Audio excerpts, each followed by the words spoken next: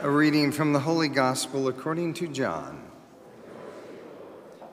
God so loved the world that he gave his only Son, so that everyone who believes in him might not perish, but might have eternal life.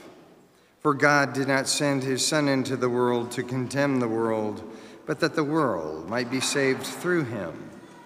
Whoever believes in him will not be condemned, but whoever does not believe has already been condemned, because he has not believed in the name of the only Son of God. The Gospel of the Lord.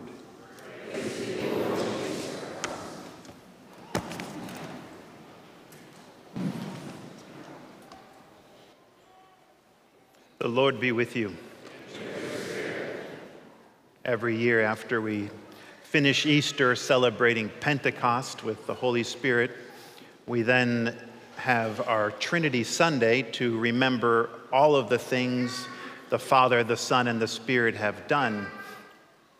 And often on this day we might, or you might experience that the priest kind of gets really theological about what the Trinity is.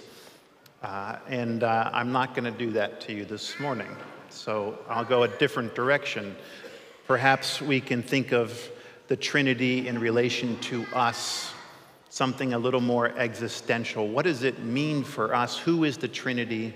Or who has the Trinity wanted to reveal itself as to us? And that's probably also a kind of a theological question, but let's hopefully bring it down a little closer to home.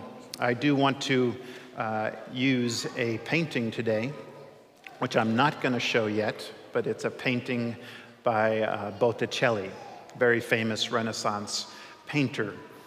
And he clearly depicts in his painting of the Trinity something that the Bible has been trying to reveal to us from the very beginning.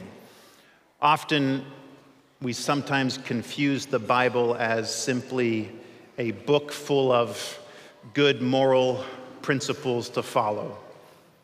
And it's something that, if your son or daughter graduates from high school, you might hand them the Bible as a gift saying, read this for a life well lived. And that's certainly a good thing to do. But the Bible's so much more than just some moral principles. The Bible principally we have the Bible because God needed to reveal things to us that we would have never, ever understood on our own. We knew that God was one, almighty, all-powerful. The Greeks knew that. The philosophers knew that. But we had no idea God was a trinity of persons until we received the Scriptures. In the Scriptures, the God that's being revealed to us as a Trinity is above all a God whose essence is love, who loves us and wants us to be a part of that Trinity. That's the story of the Bible. So Botticelli paints this in a beautiful way, and we can now put up his painting, which is, you see Jesus on the cross. God the Father is behind Jesus. The Holy Spirit is between them. You have on the left Mary Magdalene, on the right John the Baptist, and in the bottom left corner there's these two little figures that you can barely see. One is the angel Raphael, and the other one is Tobias, and we'll talk about them in a second. But I'd like to just maybe focus up close on the Trinity. Jesus told us before he went to the cross something we really needed to hear. Because from the book of Genesis, Adam and Eve and all of us have doubted that God loved us. The devil told Adam and Eve, God is a trickster. He's taking advantage of you. Don't trust him. He's anything but a father. And Jesus came to reveal to us the Father, and he told us no one could love you more than if they died for you. Jesus on the cross is not there out of anger. He's not there because he was forced to. He's there because he loves me and he loves you. And look at who is holding the cross up, who's supporting the Son, who's wanting that to happen is the Father, whose arms are under the cross. And the Father's looking out at us. Look at that face of the Father. He's like the face of the father in the prodigal son story, waiting for us to come home. He's not angry. He's not in any way judging us, more than simply saying, come home. From wherever you are, whatever part on your faith journey you are, God wants you to come home. I think this reveals to us better the Trinity than perhaps a theological discourse. If we look to the right and we see John the Baptist's role was to announce to the Jewish world that the Messiah was coming. And he's there kind of with a Renaissance way of pointing up to Jesus, and he's out looking at you. And so in the painting, when someone's looking at you in the Renaissance, it means they're telling you something. John is pointing to Jesus, and he called Jesus the bridegroom. He didn't just say the Messiah's coming or God is coming or, a mighty warrior king is coming. He said the bridegroom's coming who's looking for his bride because he's in love and he wants to marry all of us as his church. Over on the left, you had one of the women who loved Jesus the most, who was at the foot of the cross, Mary Magdalene. And she has the honor of her glorious hair that she used to anoint the feet of Jesus with that oil. And she's standing there at the foot of the cross. Yes, she has a past. We don't really know just how bad she was, but probably pretty bad, and she's had a conversion. She's one of the ones closest to the cross. She's one of the ones Jesus wanted to be there.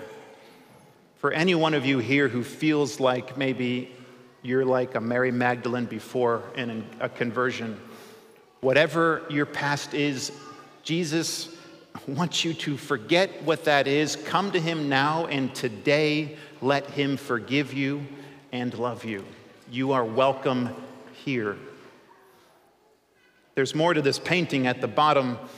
Originally, these figures were painted smaller, and then Botticelli painted over them and made them bigger, but it's just a little figure of Tobias and the angel Raphael, or Raphael. Can never get that right. Raphael, the angel, is the healer sent by God. In the back, you'll see him on the way out. He's on the left. He's holding the fish and the medicine containers. That's the archangel who God sent to heal. In the book of Tobit had gone blind and could not see and was suffering. His son Tobias went on a journey to recover the family fortune. Tobias, on the way, met this girl named Sarah. Sarah was grieving and was suffering because 7 men had tried to marry her, and all those men died on the wedding day. God wanted to heal Sarah. God wanted to heal Tobit. God took care of that marriage so that marriage could happen. Tobias received on that journey the hidden presence of an angel. He didn't know it was an angel to the very end. At the end of his journey, everything finally made sense. Life became beautiful as Tobias is able to marry Sarah. This painting, Botticelli was inviting anyone who's a sinner, anyone who's a saint, anyone who's maybe struggling in their marriage to find strength in the love of God, our Holy Trinity. Hopefully each one of us today in our hearts will have an experience of God in this way. Not the God of the philosophers or the theologians, but the God who came to earth to be with us because he loves us. In the name of the Father, and of the Son, and of the Holy Spirit, amen.